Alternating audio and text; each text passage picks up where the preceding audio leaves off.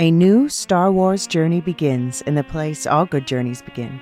At, well, the beginning. This Star Wars Day, I'm excited to introduce the new Star Wars Canon Timeline podcast, where we will piece together the complete story of that galaxy far, far away in timeline order, from the dawn of the Jedi through the great unknown following the sequel trilogy. This is a podcast for both Star Wars superfans and complete newbies. Listen to the short intro episode now to hear how it works and what to expect over the coming weeks as we set the stage for the new television series The Acolyte, which we will be covering with weekly breakdowns. Subscribe to the Star Wars Canon Timeline podcast wherever you listen to take part in one of the most epic and expansive stories ever told, following all the twists and turns from start to finish.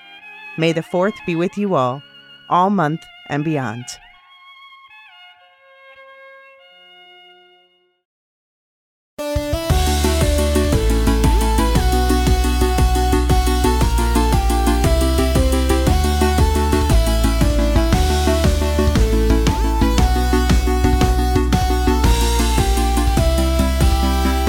Welcome to the Barry Podcast, where the Lorehounds, your guides to being remembered as the hero. I'm John. And I'm David, and this is our coverage of the HBO original series, Barry. In this podcast, we'll be giving an overview of the series finale of Barry, Season 4, Episode 8, Wow, as well as our thoughts on the season as a whole. If you're interested in getting early and ad-free access to all of our podcasts and some occasional exclusive content, check us out at patreon.com/thelorehounds. We are on a little bit of a membership drive. We're hoping to break 100 subscribers by the end of July.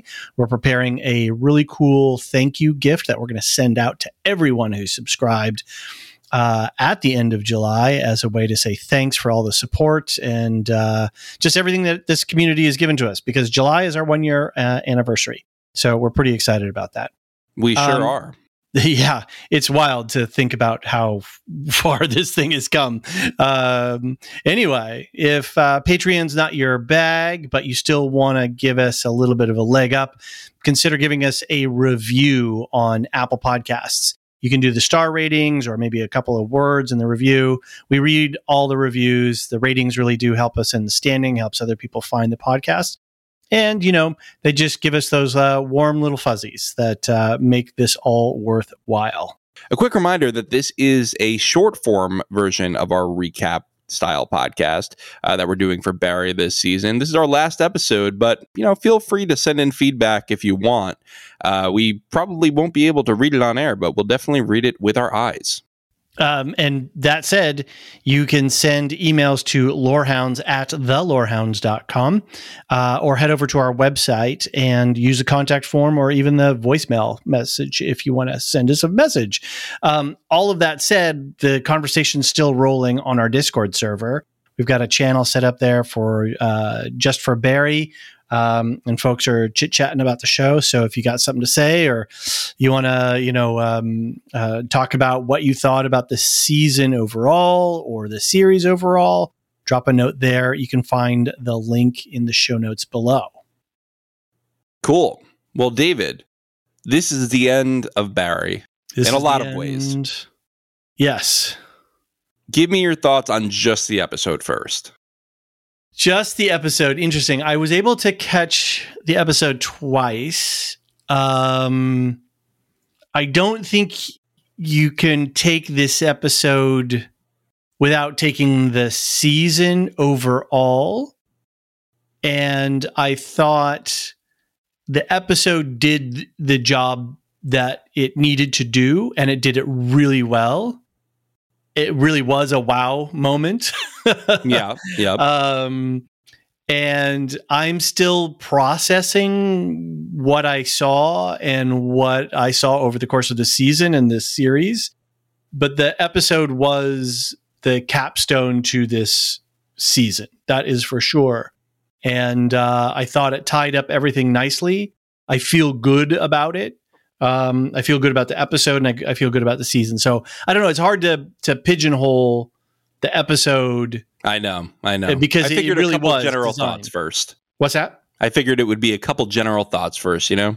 Yeah. No, it's good. It was a very good episode of television. Yeah. the pacing of this episode really surprised me, but it delighted me in the end. Mm-hmm. You know, I was riveted throughout it. I was always like, oh my God, what's going to happen next? But things were not at the cadence we've been trained to expect. Uh-huh. And that was really interesting to see. And it was very true to form for Barry. Because, you know, you don't have that heroic moment. And we'll get to that. We don't have that blaze of glory death for Barry. Right. We don't have the action coming at the very end. We had sort of this almost disappointing for Barry storyline. And I think that it was so disappointing for Barry that it was satisfying for us. And that is such a weird Bill Hader thing that I don't think anyone else would have been able to pull off like this. It really is an extraordinary body of work. For Bill Hader. And it's really, it's very much an auteur style film. I was thinking about this today. I'm actually traveling a little bit, and I'm in the city, and I was on the subway listening to some other coverage and thinking about it and writing some notes.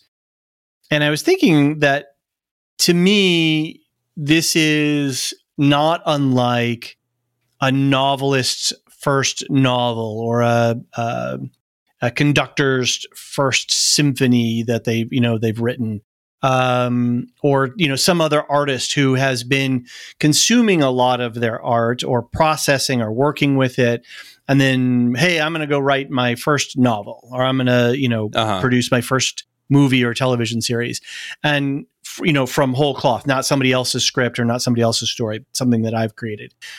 And it feels like there's this creative logjam that was in Bill Hader's head, that when HBO gave him the show and the budget and the actors and the whole thing, he has increasingly all of that creativity that has just been in his head is just been released. And this is the flood of it coming out in a very coherent story, in a very well-told story. But it was so cinematic. It was so sumptuous. It was so horrific. It was such social commentary on so many levels. The series and this episode just work on so many levels. It's really kind of hard to process. I almost feel like we're not doing it justice by trying to do this short. We thought, hey, it's going to be a funny 30-minute end of the season. No, this is a much bigger show than I think a lot of us realize. And I think it's going to do something. I think it's going to alter the course of television production, but not in an overt way, in a very subtle way, like a big boulder under the water, right? You can see that it's there. You can see that there's something there, but you're not sure exactly what it's doing, but it's shaping the flow of the stream. And I don't know how this show is going to do that down the road, but I do think that there is something here that is substantial that's going to alter the course of television making. Yeah, I agree. I will say, I think that HBO or Max, whatever it is now, it's still HBO, did sort of a disservice to Barry by sticking it at 10 after a huge show. After Succession. Yes. I think that this absolutely could have been a 9 o'clock on Sunday. Like, imagine you just finished Succession and you need something else, and now Barry is going to be your Sunday night show. I think that would have been a lot better for this show. I have been watching Succession, and you and I are both sort of on record of being like, we're not interested in covering it for a variety of reasons. But then I decided to parachute in on season 4 without watching 1 through 3. It's an extraordinary show. I think we'll talk about it in our next Patreon exclusive show. We will, because I started it from the beginning yesterday. Oh, okay. So we have a lot to talk about then. We do. That said, there's no way that I could watch an average episode of Succession back to back with a season 4 episode of Barry. There's just no way. This season is so dark and so twisted and so confronting that trying to go from Succession to this would have been an insane thing to do. So yeah, I've had to delay my Barry watching I hear for that you. reason. I hear you. Yeah, it's a lot. I mean, this has been my only Sunday night show, so I haven't had that issue, but I can imagine. As someone who's seen 1.5 episodes of Succession, I can imagine that it's hard to, do that back to back. Well, and Succession is ending as well, right? So, right. So the stakes have never been higher for both. Never shows. been higher. And I will, let's talk a little bit. Maybe I don't know if you want to talk about this now, but about the ending of the series. Sure. Yeah. Let's do the overall season thoughts now here. And series thoughts. So you've been a Barry stan from the get. I watched season 1 week to week. Right.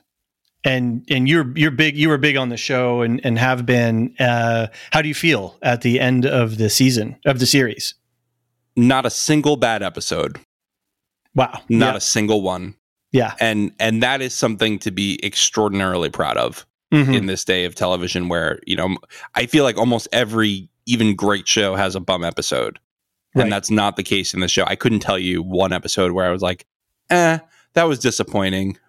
I've been devastated by an episode. I've been depressed by an episode, but it was still great TV. Yeah. And I'm just grateful for this show. I think that I'm going to have to rewatch it because it's very similar to Breaking Bad in that it really does tell an interesting story about the human condition through the downfall of one man. Yeah. And it's a masterpiece, I think. I really do think it's a masterpiece in a lot of ways, in both writing, in acting, in even like the cinematography and the way that they've framed these horrific scenes as comedy scenes. I mean, the comedy of this show, and it was certainly less of a comedy towards the end, but the comedy of this show was always just so unique. And I've never seen anything like it, and I hope I see more like it. It almost puts a funhouse mirror up to life and up to horrific situations and says, hey, it's kind of ridiculous when you look at it from a wide shot, huh? You're right. Or, I know we're going to get more into some of the specifics, but I think putting a finger on that point that you're making right now with the scene of him leaving the store with all the guns strapped to his back. Right. So, and that scene, I think, encapsulate a lot of what Barry this season has been and the series overall. So here's this crazy man. He storms into the store. There's the clerk, and he wild-eyed look, and he demands guns. Right. Which is a funny line, and it kind of calls back to the Matrix, right? And where we're sort of laughing at some of this stuff. And then as he's strapped up and walking out of the store, it's horrific, right? Because he's walking down the children's toy aisle, and we have an epidemic of gun death in this country that's particularly affecting our children. So I was just watching in horror as nobody was paying attention to him, right? They were completely oblivious, and that is kind of feels like what we're doing. And then as he strolls out into the parking lot, again, and then he gets into the car with all this stuff strapped to his back, and it's hilarious. Right, because he can't fit.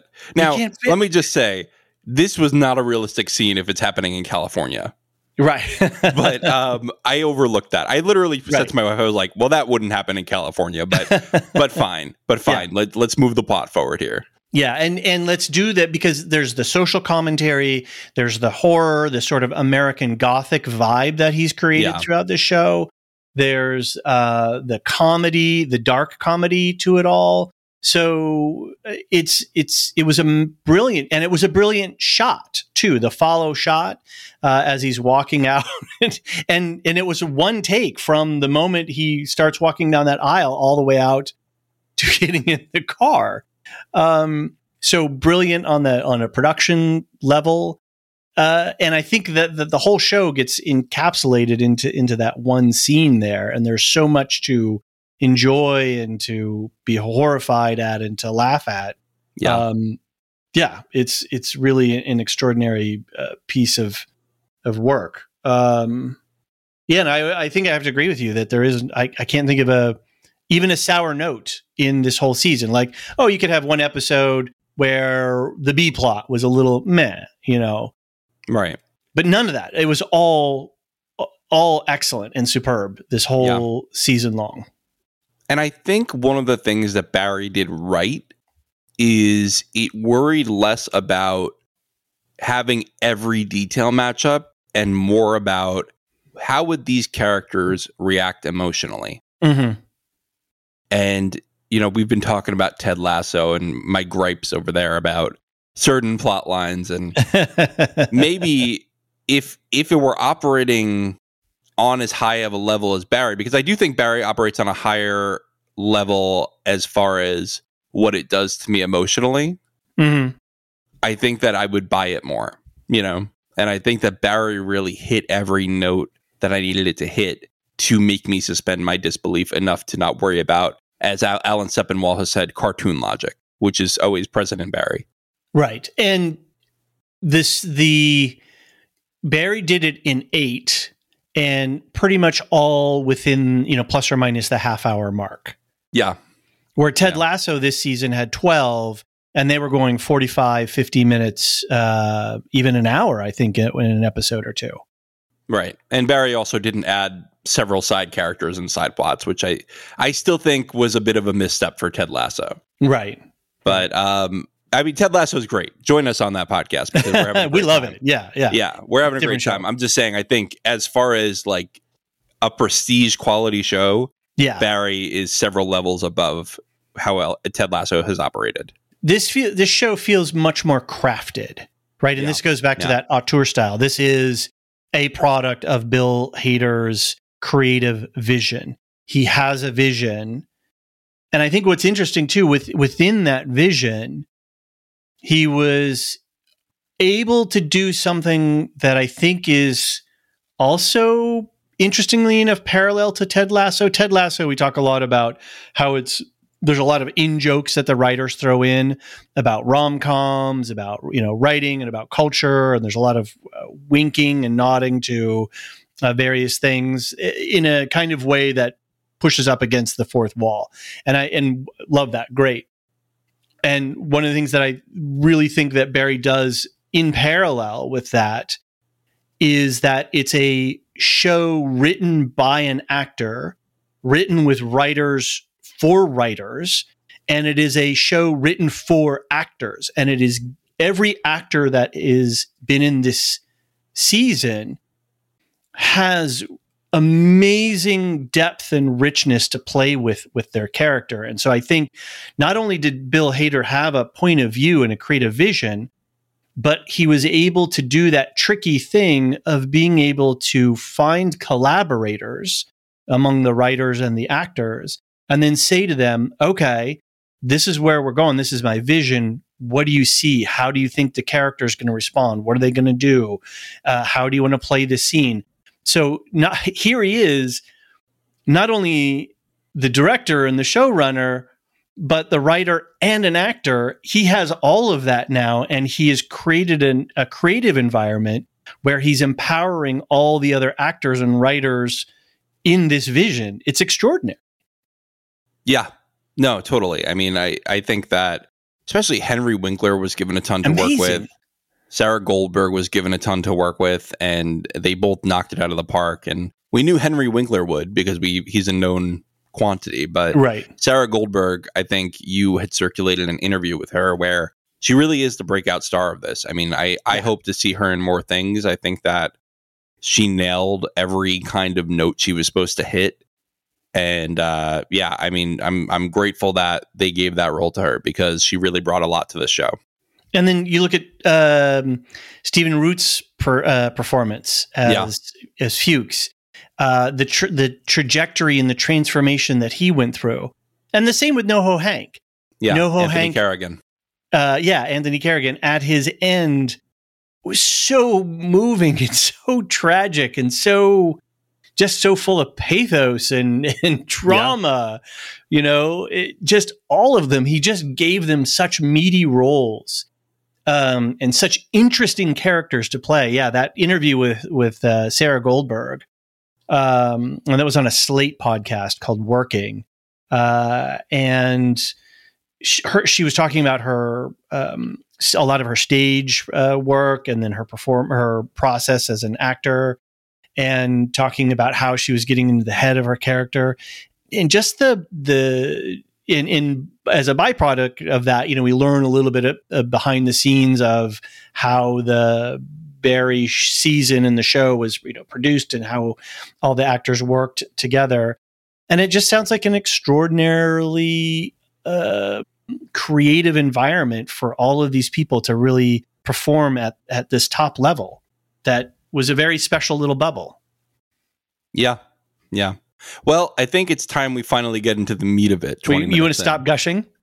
We got to stop gushing. We got to get into the meat of it. Okay. We have enough carbs for days after that conversation. Woo, sugary goodness. Yep. Yeah. All right. We've got 3 plot lines today. Hank and Fuchs is one. The next one's going to be Barry. And then we're going to close with Sally and John. So here we go. Hank and Fuchs. Hank tells Fuchs Barry is on his way to pick up Sally and John and offers him Barry. Fuchs comes to Hank's office and makes a counteroffer. If Hank admits he killed Cristobal, Fuchs will leave him alone. Fuchs gives a monologue about how we're only able to live with the things we've done if we pretend to be someone else. Hank owns up to killing Cristobal, but cuts the deal off, leading to a shootout which kills Hank and almost everyone else in the room. Hank dies holding the hand of Cristobal's statue. Fuchs, John, and Sally survive, and Fuchs brings John to Barry. The two share a knowing look and part ways. A lot happened here. Here. This episode was way more Fuchs-centric than I expected it to be. How so? I mean, I just didn't expect him to be as involved. The show's called Barry, and I feel like Barry was almost not at his own finale. He really wasn't. I think his storyline ended a couple, 2-3 episodes ago. Yeah. He just was happy, living the quiet life. Yeah, and I think, if we look at Barry as an individual, the damage, the death and destruction that he's wrought, the lives that he's upended, the, I don't know how to describe this, the morally untethered, like the whole thing with the podcast and seeking absolution, right? The moment he found the right podcast to tell him what he wanted to hear, he was like, great, boom, gone. I'm going to go kill this guy.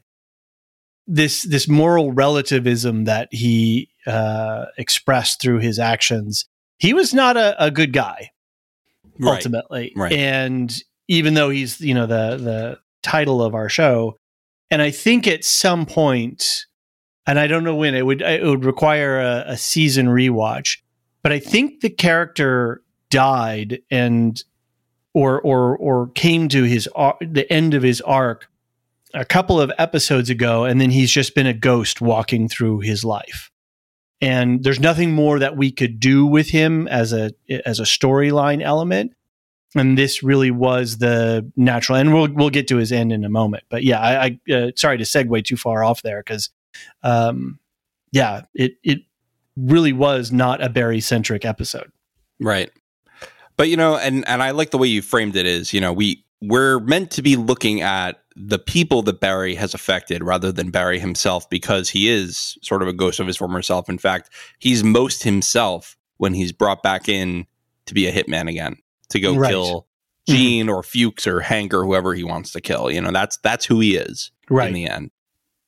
And the fact that Fuchs sort of takes a look at John and he decides to give him back to Barry with no trouble and not even a word, I think says a lot more about Fuchs than Barry. I think that Fuchs was remorseful for what he did to Barry, I think. And I think he just wants to not deprive that kid of a father, even a flawed one. It's interesting.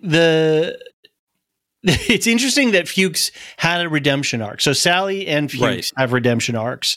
NoHo Hank and Barry do not, nor does Kusino. So our 5 principles there.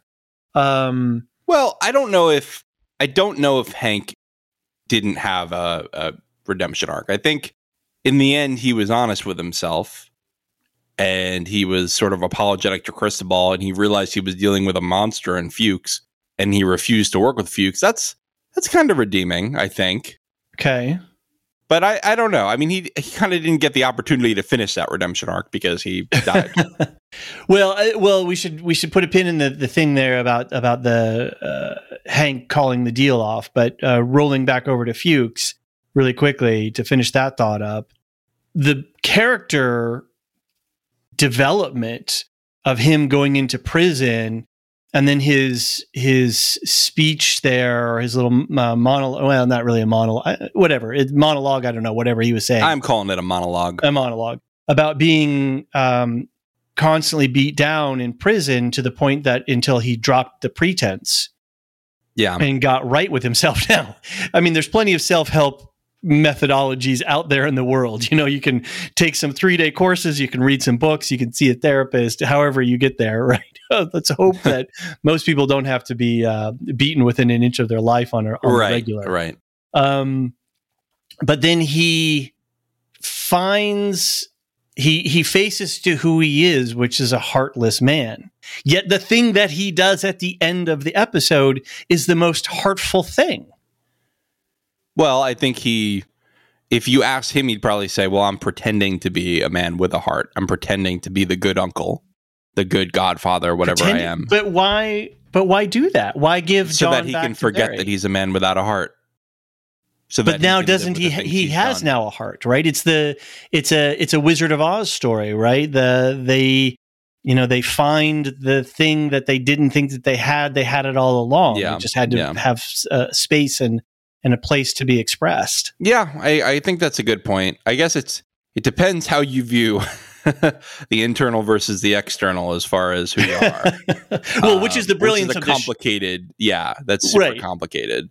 But that's the brilliance of this show is that it takes these situations, these criminals, and it turns them upside down into good corporate businessmen, right? Right. And you have the Vonnegut style. We are who we pretend to be, and then you would say Fuchs does have a heart, and then you listen to Fuchs, and he says, "Well, I don't have a heart, but at least I'm honest with myself now." And I don't know. I think that there's merit to both arguments. Well, and that's, I think, an important thing is that we have to be honest with ourselves before we can be honest with anybody else, right? Right. Well, not that we can't pretend that we can't fake some of that stuff, but when we're honest with ourselves, then we can't be. It's very hard to be dishonest to other people. Yeah. And I think we touched about that in the Earthsea stuff with the first book of Wizard of Earthsea with Ursula K. Le Guin. Check out that podcast if you want that conversation, where when the main character understands who he is, then he becomes whole, and that then takes him out of being a pawn or manipulated by other forces in the world. Yeah, it's funny how much you see Earthsea popping up in all the shows we're covering this, marathon. I mean, I feel like we've been talking about Earthsea in Ted Lasso, in Barry, in not in White House Plumbers, because there's no moral lessons to learn from that show. But in these two shows, I think that this sort of fundamental truth of human nature, which is be true to yourself and things will be a little better, at least.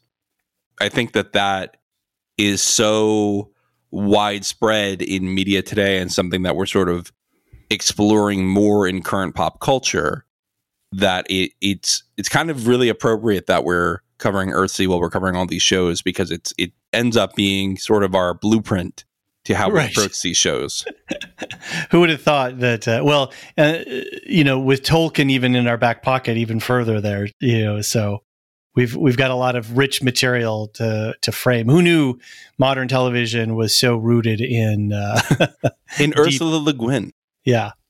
So, but I do have to commend the performance, Stephen Root's performance. In that Sally Reed interview, she talks a lot about how in the production of Barry, because they do so many close-ups, oftentimes they're closer physically to the cameraman, and having this big piece of equipment really close in their face, and then trying to act and do these very emotional scenes and then when they're trying to even connect to their partner, even though maybe their partner's not necessarily on camera in that moment.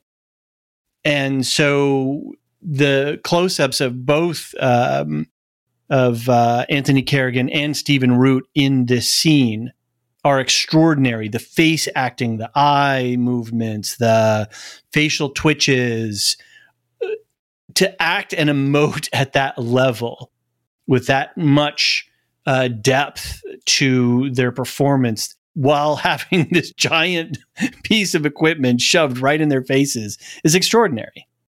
And it was gorgeous and just really a beautiful piece of television making. It was. And yeah, I mean, somebody was comparing it to Tarantino, the way that they were doing all those close-ups. I think that's a good comparison. Really just the way that they had Hank go out was so perfect. Yeah. Yes. And oh, my Lord.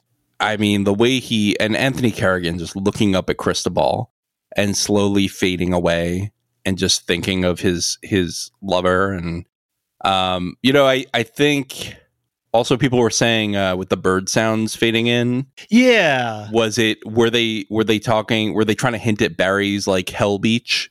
Yeah. That's I think that's a good interpretation there.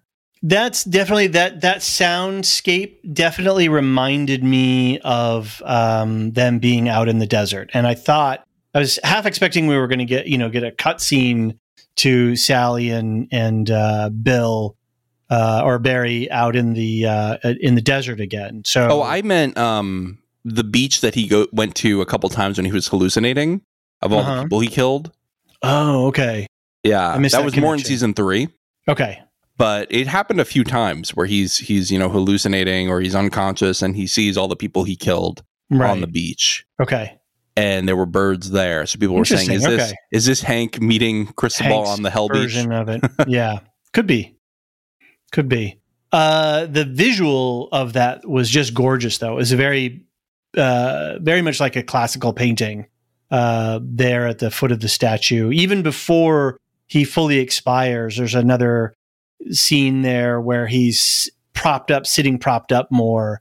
It was just absolutely amazing. And Anthony Kerrigan's acting when he breaks down and admits to Cristobal's death. Yeah. Really, really extraordinary.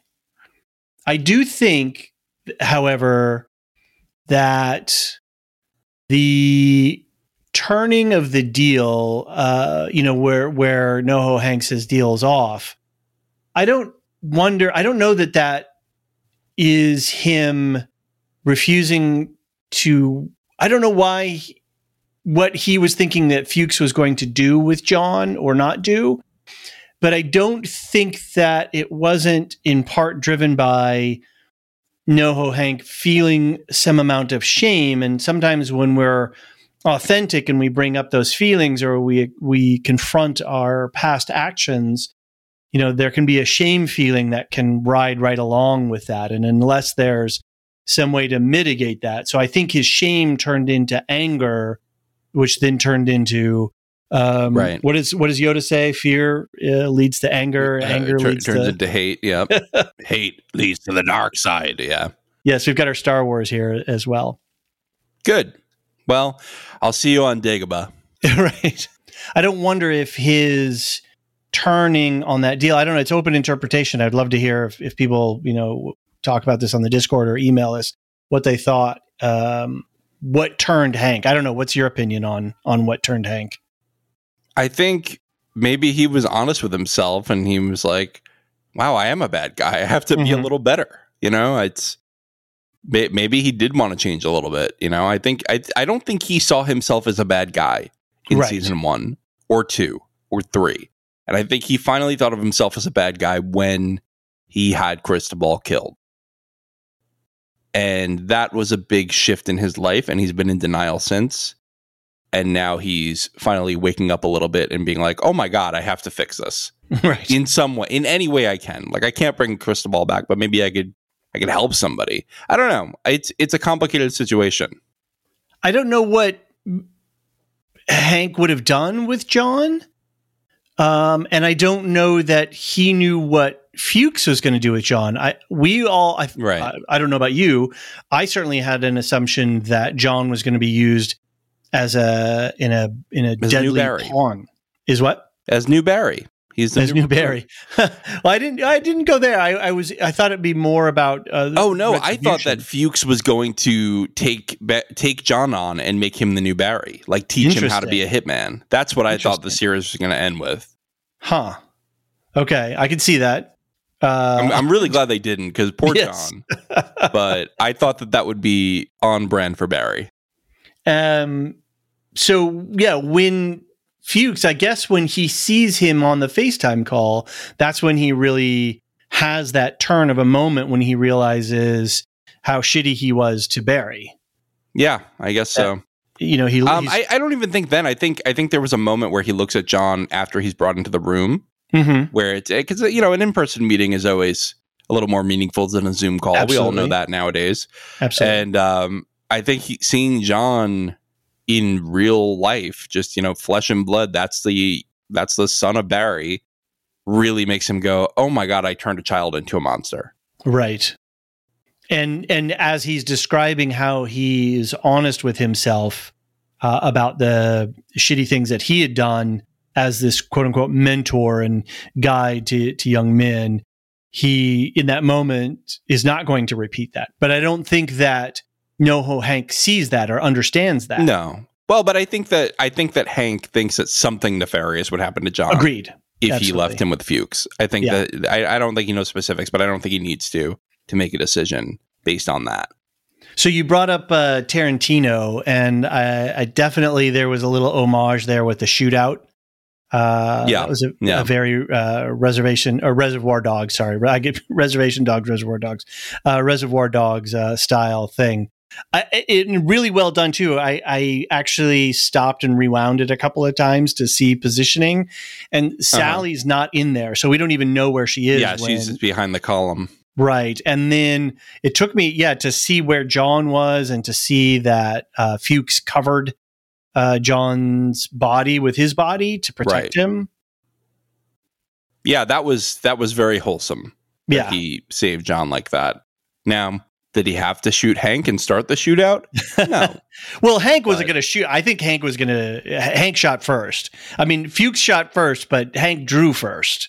Okay, so are we doing a Han shot first? That's what I'm saying. Now? Okay, all right. That's what I'm questioning. All right. If George Lucas were going to do the remasters of this, maybe he'll change it up, and Hank will have gotten a shot in first, and then Fuchs kills him, because Fuchs got to be a good guy now because he's a good uncle. Well, and that's just what's going to happen. Well, we have to talk about the ending of this, because there's such a great commentary about how we tell our modern myths, and which is another level that the show works on, is that there is this retelling of things so that they're heroic and gussied up more. Yeah. I was going to say that dolly shot where they're tracking along with all the bodies. That was hilarious, with the guy's leg gone and the guts hanging out. It's funny and horrific at the same time. So perfect Barry style comedy in that. And it was very kind of Fuchs to hide John's eyes. Yes, exactly. Yeah. And that's when we really start to see, whoa, something's going differently with Fuchs here. Yeah. Yeah, because if Fuchs was going to train him to be a killer, maybe he'd be like, all right, this is what happens when you kill somebody. Right. Yeah. Grotesque. Well, David, any more thoughts on this scene? Oh, many thoughts, but I think we need to move on. We sure do. Well, let's take a quick break, and when we get back, we will move on to Barry's plotline. The future is a hefty responsibility and not one that we take lightly. But then taking things lightly has never been what Hefty is about. That's why we've created the Hefty Renew program that turns hard-to-recycle plastics into valuable resources like park benches and building materials. To participate, simply fill up an orange Hefty Renew bag with accepted items, tie it up, and drop it in with your regular recycling. That's it. It's that easy. It's time to rethink recycling with Renew. Particular valued resources may vary by geography. More info available at heftyrenew.com.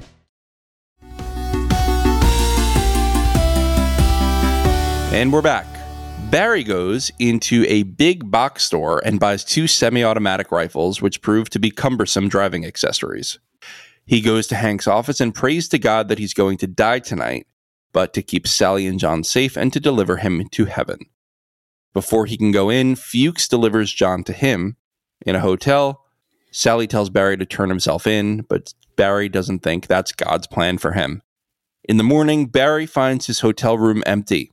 Thinking Sally went to Jean's, he bursts into Jean's house and demands that Tom tell him where they are. Realizing they aren't there and swayed by Tom's arguments, Barry decides to turn himself in just in time to be shot by a framed Jean Cousineau. He turns to Jean, says, "Oh wow," and is shot in the head and killed. I loved this whole arc. Yeah. I loved it. I mean, just Jean jumping the gun one more time. Right. And ruining his life. Right. By just jumping the gun and being kind of incompetent and being more focused on his ego of you killed my girlfriend than on even self-interest, even getting out of prison. It's crazy. And he was competent in the most uncompetent way, which I guess you could say is part of his career. Right. He is an excellent actor. He's an excellent acting coach and teacher, getting people there. But yet he is so encumbered by all of the, like you say, his ego and his inability to see the bigger picture. The fact that he killed a notorious killer, a man who is a natural born killer in many ways. John is an expert. Barry. Yeah, sorry. Yes, Barry is. But John, thankfully, is not an expert. Yeah, John, thankfully, is not. But Barry is a very efficient killing machine. Cousineau was able to take him out quite effectively. Yeah, he was. And really bullseye. Now, let me tell you about a Reddit theory I saw today. Okay. They said that this whole season they've been hinting at what was going to happen with the Abraham Lincoln references. Uh-huh. There was this post on Reddit. You can go find it on the Barry subreddit. I don't know who sent it. But basically, first of all, they were doing that whole Lincoln thing earlier in the season. Yep. And there was also a whole thing about Daniel Day-Lewis, who played Lincoln in the Lincoln that's movie. True. Oh, I didn't make that connection. That's very, that's totally obvious now. And how did Lincoln die? Shot. He was shot in the head by an actor. It's all right there. Oh my Lord. I can't believe I missed all of that. That's hilarious. The play that Lincoln was watching was the Something Cousins. Okay. Jean Cousineau. Okay. There's something there too. Basically this whole Lincoln thing is has been hinted at all season. Was it a pearl-handled pistol that Lincoln was shot with? I don't know. That was a crazy pistol, though. Well, did you notice the note that was in the box? No. So it's a note from Rip Torn. I believe it was a note from Rip Torn, who's a great American actor. And it was basically don't shoot your wee off. I forget what that, don't shoot your pecker off or something like that. And I'm not sure what the connectivity is there. I'm sure the Reddits have all of that. Yeah. But there's got to there's 2 points where you can freeze frame and clearly see the note and read the message and all the stuff. Okay. So I'm sure that there's some interconnectivity to that as well. Do you think that Jean was going to commit suicide before Barry walked in? I considered the possibility. I definitely considered the possibility. I don't know what pathways out, but I don't know if his ego would allow him to do that. I don't know, because he did seem really desperate. He did seem like the walls were finally closing in on him. Yeah. And he did go for the gun long before he knew that Barry was on his way to come to get him. So yeah, that was not a reaction to Barry. Right. Yeah. So I think he considered it. That's my headcanon is he considered it because he felt very trapped. Can we talk about the "oh wow" line too? Yeah. Please. It was very what's the word?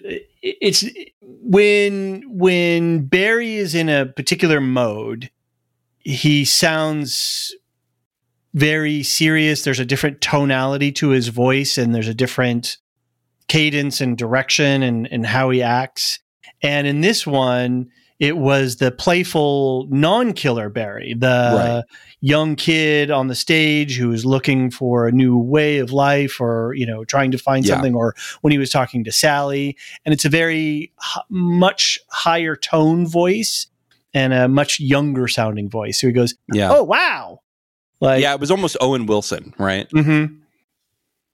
Here's my question for you. Has Barry ever been shot before? I don't think so. So I think he was actually surprised I think I just got shot. Exactly. I mean, there was that, and the whole, my fake daddy just shot me. And there's a lot there. There's a lot there. And Bill Hader did an excellent job sort of capturing all of that. It was like surprise and awe and just bewilderment and shock. And then just gone. He's just gone.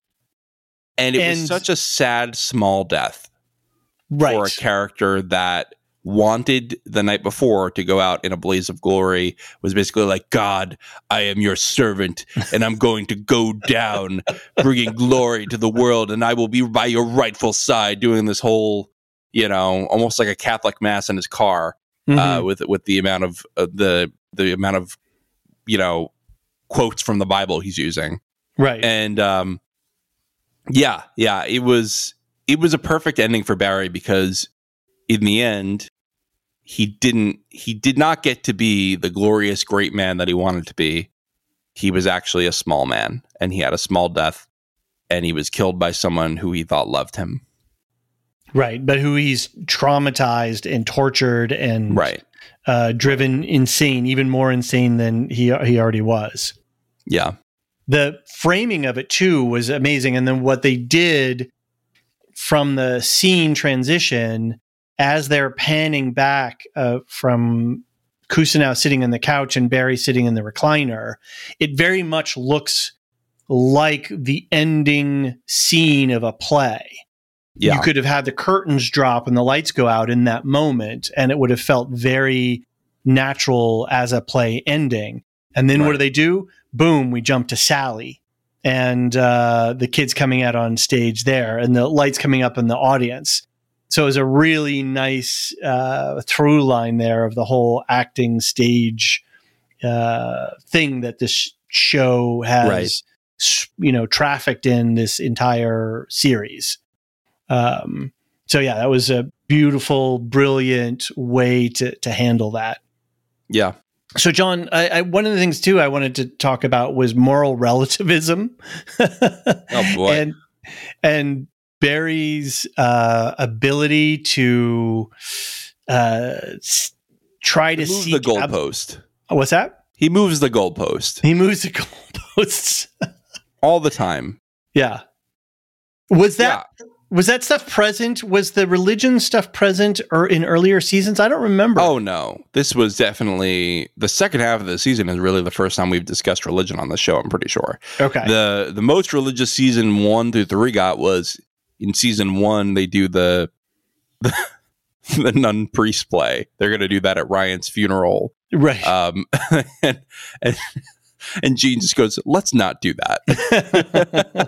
That always cracks me up. But yeah, no, we have not had that before. But I mean, it's from the birth of his child. He found religion after John was born. Sure. But I think religion is sort of the next step in something Barry's been doing from the beginning. Okay. And Barry from the beginning has been moving the goalpost on who he is. You know, at first he says, I'm not going to kill Ryan Madison. You know, I'm done killing. I'm done killing all over the place. And then he's like, well, maybe I'll do one more hit for the Chechens. There's always one more, you know, there's always a next goalpost of, well, after this one, I won't do it. And the whole theme of season 1, I think, and even through season 3, we heard this line, starting now. And at the end of season 1, he kills Janice Moss. He lays down and he goes, starting now. As in, I'm going to be a good person starting now. You know, I just killed my hero's girlfriend. And I'm going to be a good person starting now. And at the end of season 3, right before he goes to kill Jim Moss, he is confronted by his war buddy who says, this has to stop, Barry, starting now. Like, you have to be a better person now. He's constantly getting a second chance and a third chance and a fourth chance and a fifth chance to not go past the goalposts he set for his morality.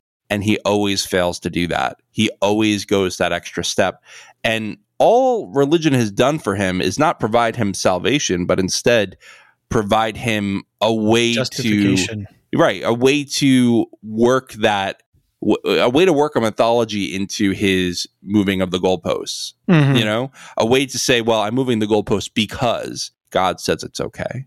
Well, exactly. That's a dangerous version of religion. I went in there last night expecting to die, but God didn't kill me, so he's got a different plan for me. Right. Imagine that plan now, was turning yourself in. Mm-hmm. Right. Like he could do something good right now, and that wouldn't be shifting the goalpost. That would be, okay, well, I have a second chance to do the right thing. Let me go do it. But he goes, no, I'm going to be a great man, and God has a plan for me. And so I'm going to go do my own thing and not do anything that would harm me in any way.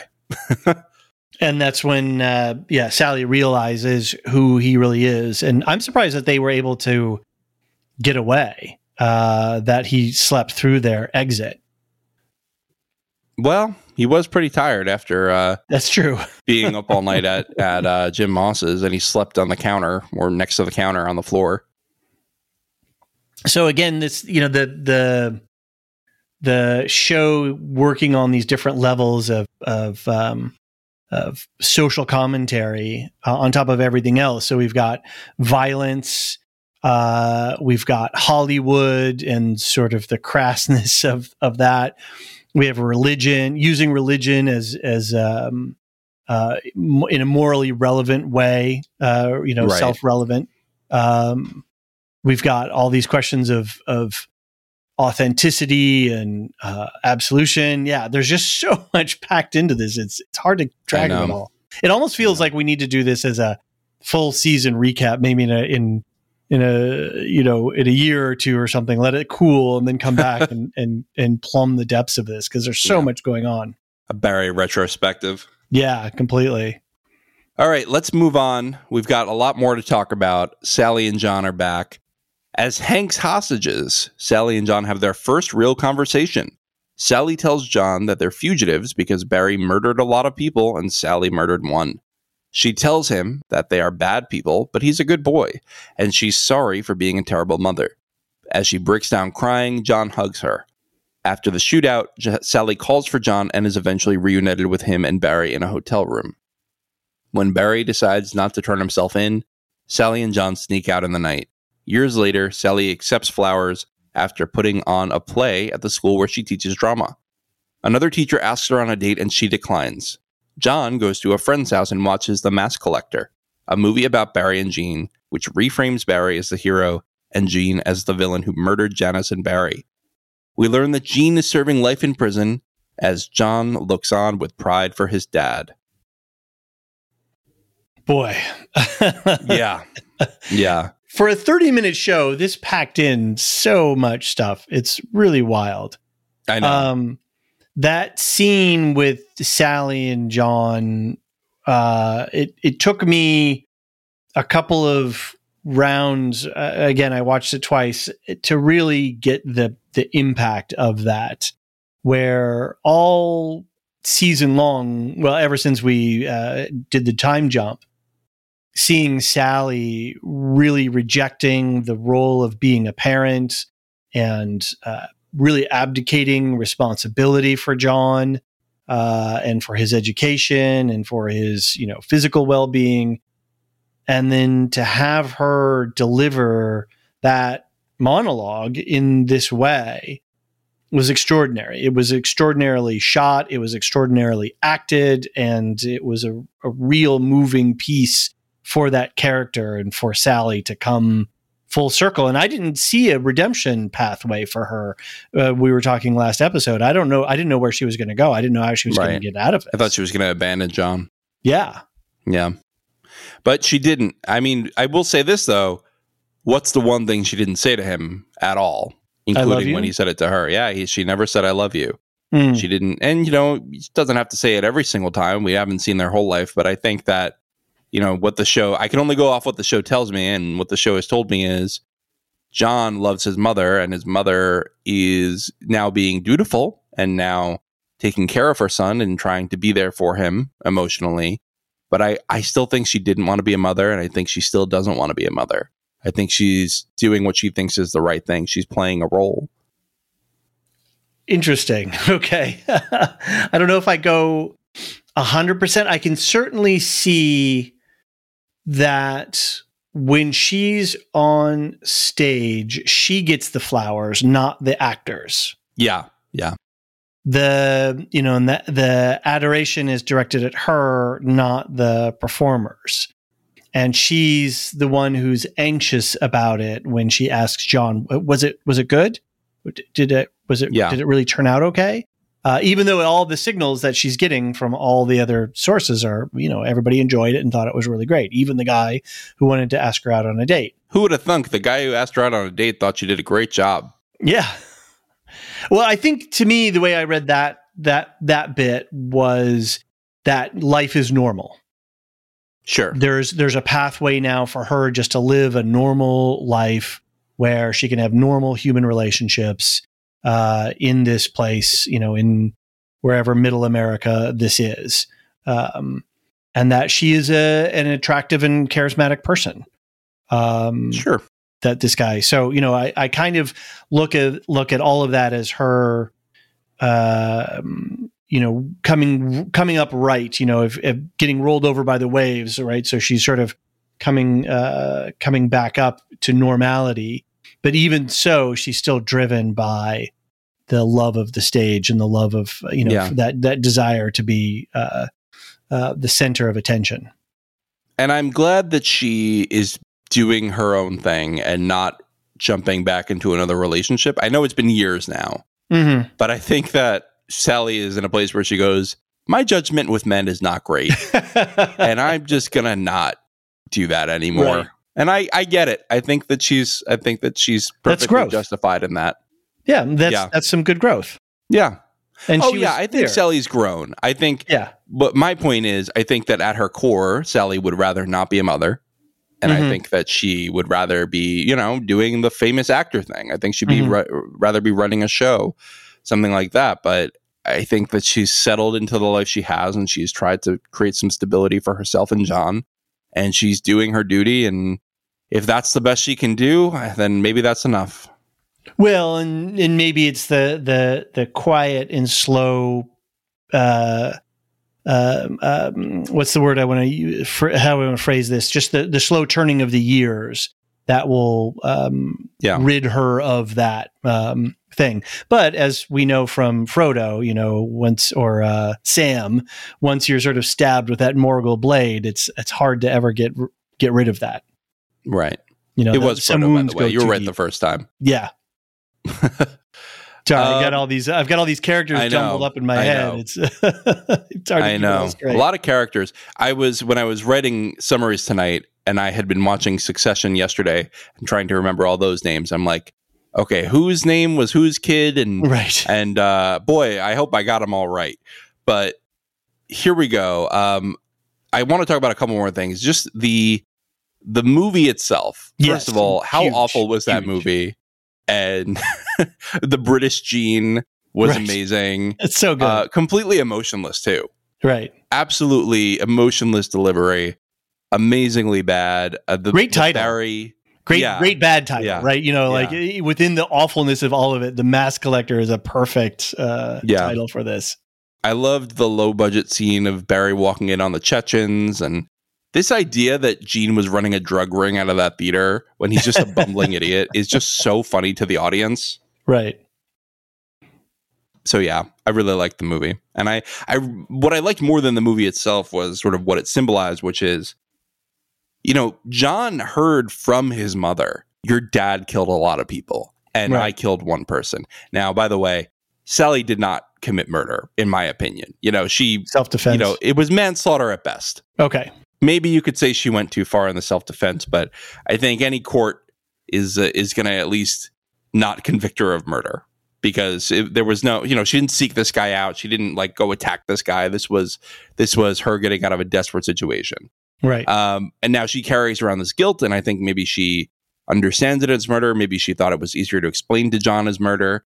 But yeah, I think her framing of it as they are bad people, and then John choosing to believe instead in this mythology of Barry that was created in the movie and that has sort of taken on the public consciousness.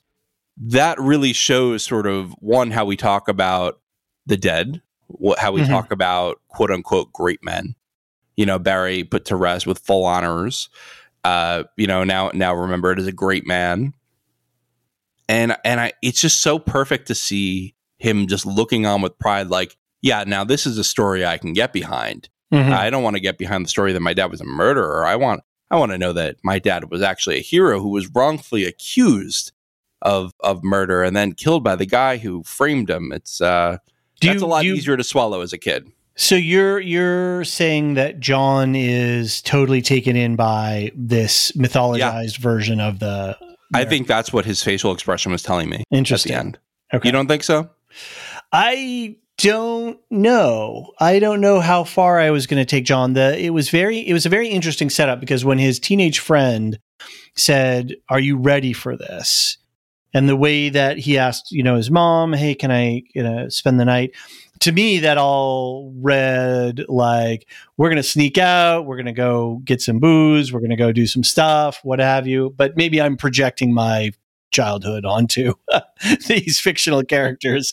But that's certainly how I read it. And so when they sat down to watch The Mask Collector, I'm like, what is this, some sort of horror story? And John doesn't like horror. And this, I was really confused when it, as it turned, as it played out of the story of Barry. I was really surprised. I thought it was a brilliant device and a way to turn the whole narrative arc of the entire series, to mythologize and to whitewash, and even to the point of when the on-screen Barry rescues them, and he comes in with all his tactical gear and his vest, and it feels very much Man on Fire type of stuff. Got to be the alpha and save my family. Get behind me and so I'm watching this, and I'm watching John's reaction, and I really didn't know what to make of it. I didn't, because I'm dealing with my own disbelief. So I wasn't sure what I was transferring onto John versus what John was portraying in that actor's portrayal. So I don't really know where John rides on this. I think I need to go back and watch it a third time. I think, when I look at my experience of, how I like to remember my dad is, my dad and I didn't always get along, but what do I try to remember is I try to remember the good of him and the good of our relationship. And I think that John's the same way. I think we all are that way, right? We want to remember our deceased loved ones for the good that they did and the good moments we had with them, unless it was something like extreme abuse or something like that, of course. But in general, I think people want to remember the good in people, and they want to cherish the good memories. And for Barry, first of all, Barry set him up as remembering the great men with flaws. Right. Yeah, the whole Lincoln thing, which we were scratching our heads a little bit at or when that was happening. Right. And second, I think that John is just choosing to believe in this mythology. And I mean, who's it going to hurt? Who's it going to hurt for him to look up to his dad who's gone as a hero? Like, he's not going to learn anything from him now. So, let the kid grow up with a false image that makes him feel a little better. Good for him.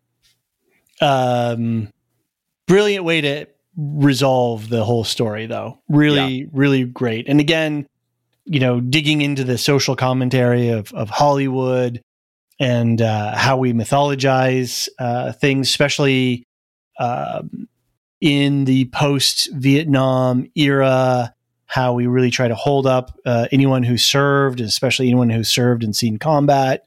Thank you for your service and your sacrifice, all of that kind of stuff. And then to throw all of that mythology and hero worship onto the screen and to tell a very Hollywood style story. That is exactly what Hollywood loves to do, is to take something that is probably a lot more morally complex, a lot less glamorous in most of the details, clean it up, and then present it to us in this really pristine and aspirational, give it this big, huge aspirational shine to it. Right. Yeah.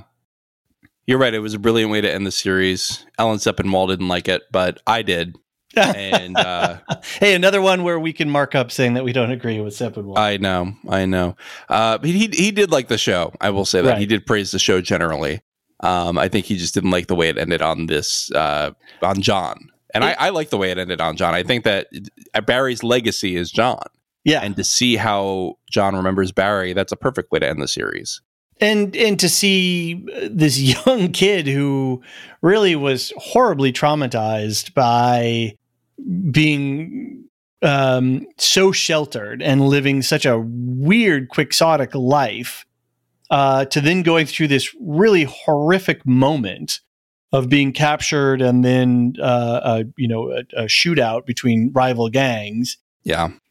To then land where he's at, seemingly well adjusted and dealing with trying to integrate what he wants to feel about his father. And like you said, to have the best thought about his father, no matter the fact that his father was a horrible monster. Right. Yeah, that's the brilliance of the show is these paradoxes and these turning over these tropes and turning things upside down. It's brilliant. I think they absolutely nailed this finale. I think it was a perfect. There's no way I could have predicted it. It blows. I'm delighted. I'm surprised. I'm delighted because I'm surprised, because there's no way that I could have predicted. And so I was really in the moment.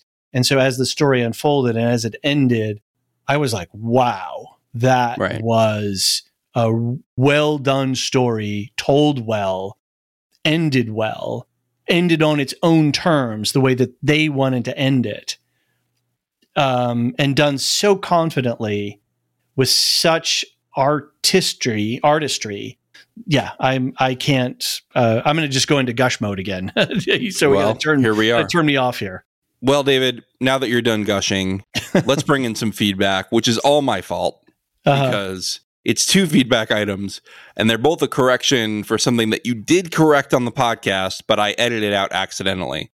So Rocky and DJB both have to say that it was not Tony Danza on Happy Days who played Chachi. It was Scott Baio. Correct. And you did correct yourself. I can attest to it. I heard the audio, but release I edited it out.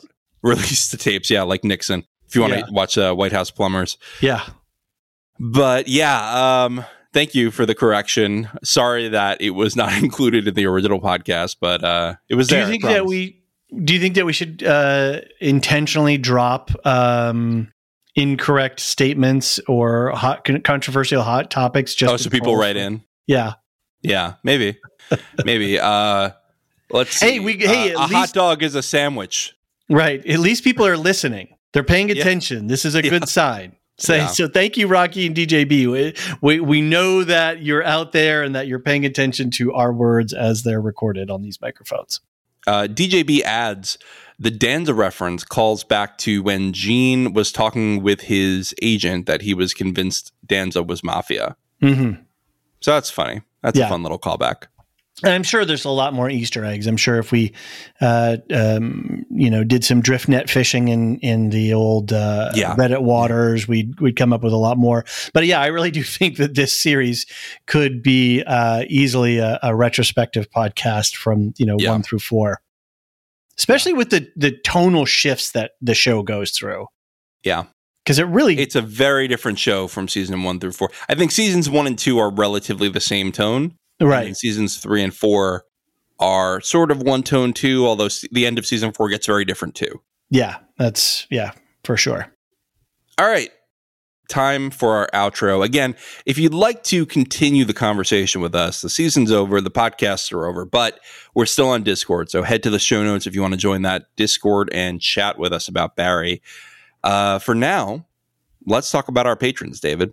Yes, let's do that. Let us give thanks to Samartian, Cyrus, Mark H., Michael G., Michelle E., David W., Brian P., Nick W., SC, Peter O.H., Patina W., Adam S., Nancy M., Lavinia T., Duve 71, Brian 8063, Frederick H., Sarah L., Gareth C., Eric F., Matthew M., Sarah M., DJ Miwa.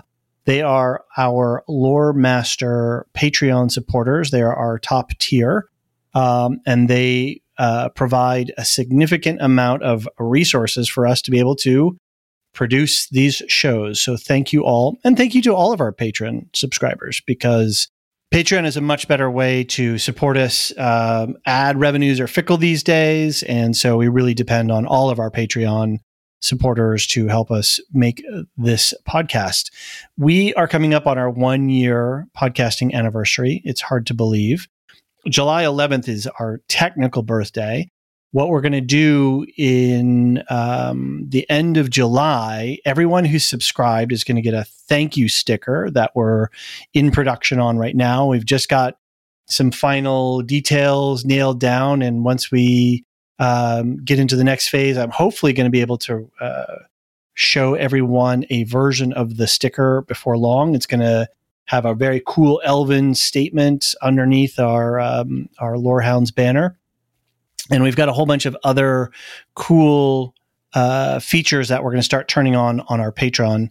And we'll start talking about those in June as we get those details nailed down. So speaking of June, John, what do we have coming up for our listeners? Well, June is going to be a little bit of a lighter month, although that means still about 12 podcasts. But I am looking forward to having a little bit of a break. Doing 3 shows has been a pace. We're looking at July and August, and those are going to be crazy again. So I think that we need a nice little break here. Yeah. But this week we have a lot of wrap-ups happening. We just did an episode of Silmarillion Stories of Eldamar and the Princes of the Adalia with special guest Aaron from the Lore of the Rings podcast. He's a really great conversation. Oh, my Lord. Super knowledgeable, made a lot of deep connections with Rings of Power, with the Lord of the Rings books and movies. And I'm grateful he came on. I think we're going to be chatting with him again sometime. Definitely. And I think we're going to hop over to his podcast too, and definitely going to do some more stuff with him in the future. Absolutely. So check out his podcast too if you're interested. We also are wrapping up White House Plumbers and Ted Lasso this week because everything's ending at the same time. And then for next week, we are doing Star Wars Visions Volume 2. We're going to do a 1-episode recap of that whole season. And you, David, are going to be reviewing Spider-Man Across the Spider-Verse. Sorry, I can't even say the title. The Spider-Verse with Jean and Alicia. I think that's going to be a fun one.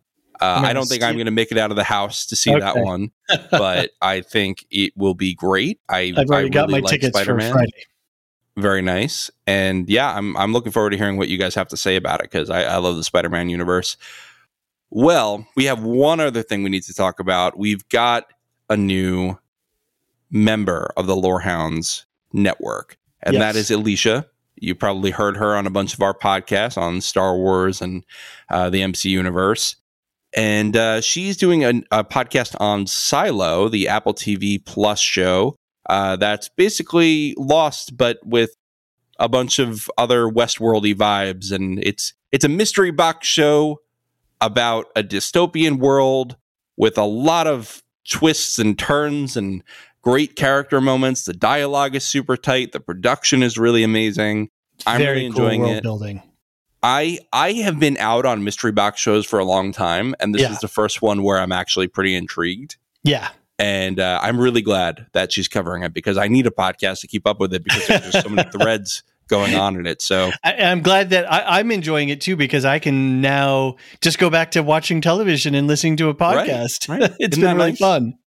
Well, we're very happy to have her in the Lorehounds family. Check out our podcast, We'll Shift Us, which you can find in the show notes of this podcast. Go over there, show her some love, send in your feedback. It always helps. Give her a rating and review. And you will hear her again on the next week MC Universe podcast. So thanks to everyone for listening to this season of Barry with us. I hope you'll join us for another show. And I hope you'll join our Discord so you can chat with us about TV in the long term. Well, John, this has been a really great podcast to record with you. I really enjoyed this series. I'm really glad that you were a Barry stan and we're talking it up because I liked the show, but I don't know that I liked it enough to podcast about it. But I'm really glad we covered it. I think it's an extraordinary piece of television. So I'm hope everyone enjoyed coming along with us. And we'll see you on another podcast. The Lorehounds podcast is produced and published by The Lorehounds. You can send questions and feedback and voicemails at thelorehounds.com/contact. Get early and ad-free access to all Lorehounds podcasts at patreon.com/thelorehounds. Any opinions stated are ours personally and do not reflect the opinion of or belong to any employers or other entities. Thanks for listening. A new Star Wars journey begins in the place all good journeys begin. At, well, the beginning. This Star Wars Day, I'm excited to introduce the new Star Wars Canon Timeline podcast, where we will piece together the complete story of that galaxy far, far away, in timeline order, from the dawn of the Jedi through the great unknown following the sequel trilogy. This is a podcast for both Star Wars superfans and complete newbies. Listen to the short intro episode now to hear how it works and what to expect over the coming weeks as we set the stage for the new television series The Acolyte, which we will be covering with weekly breakdowns. Subscribe to the Star Wars Canon Timeline podcast wherever you listen to take part in one of the most epic and expansive stories ever told, following all the twists and turns from start to finish. May the 4th be with you all month and beyond.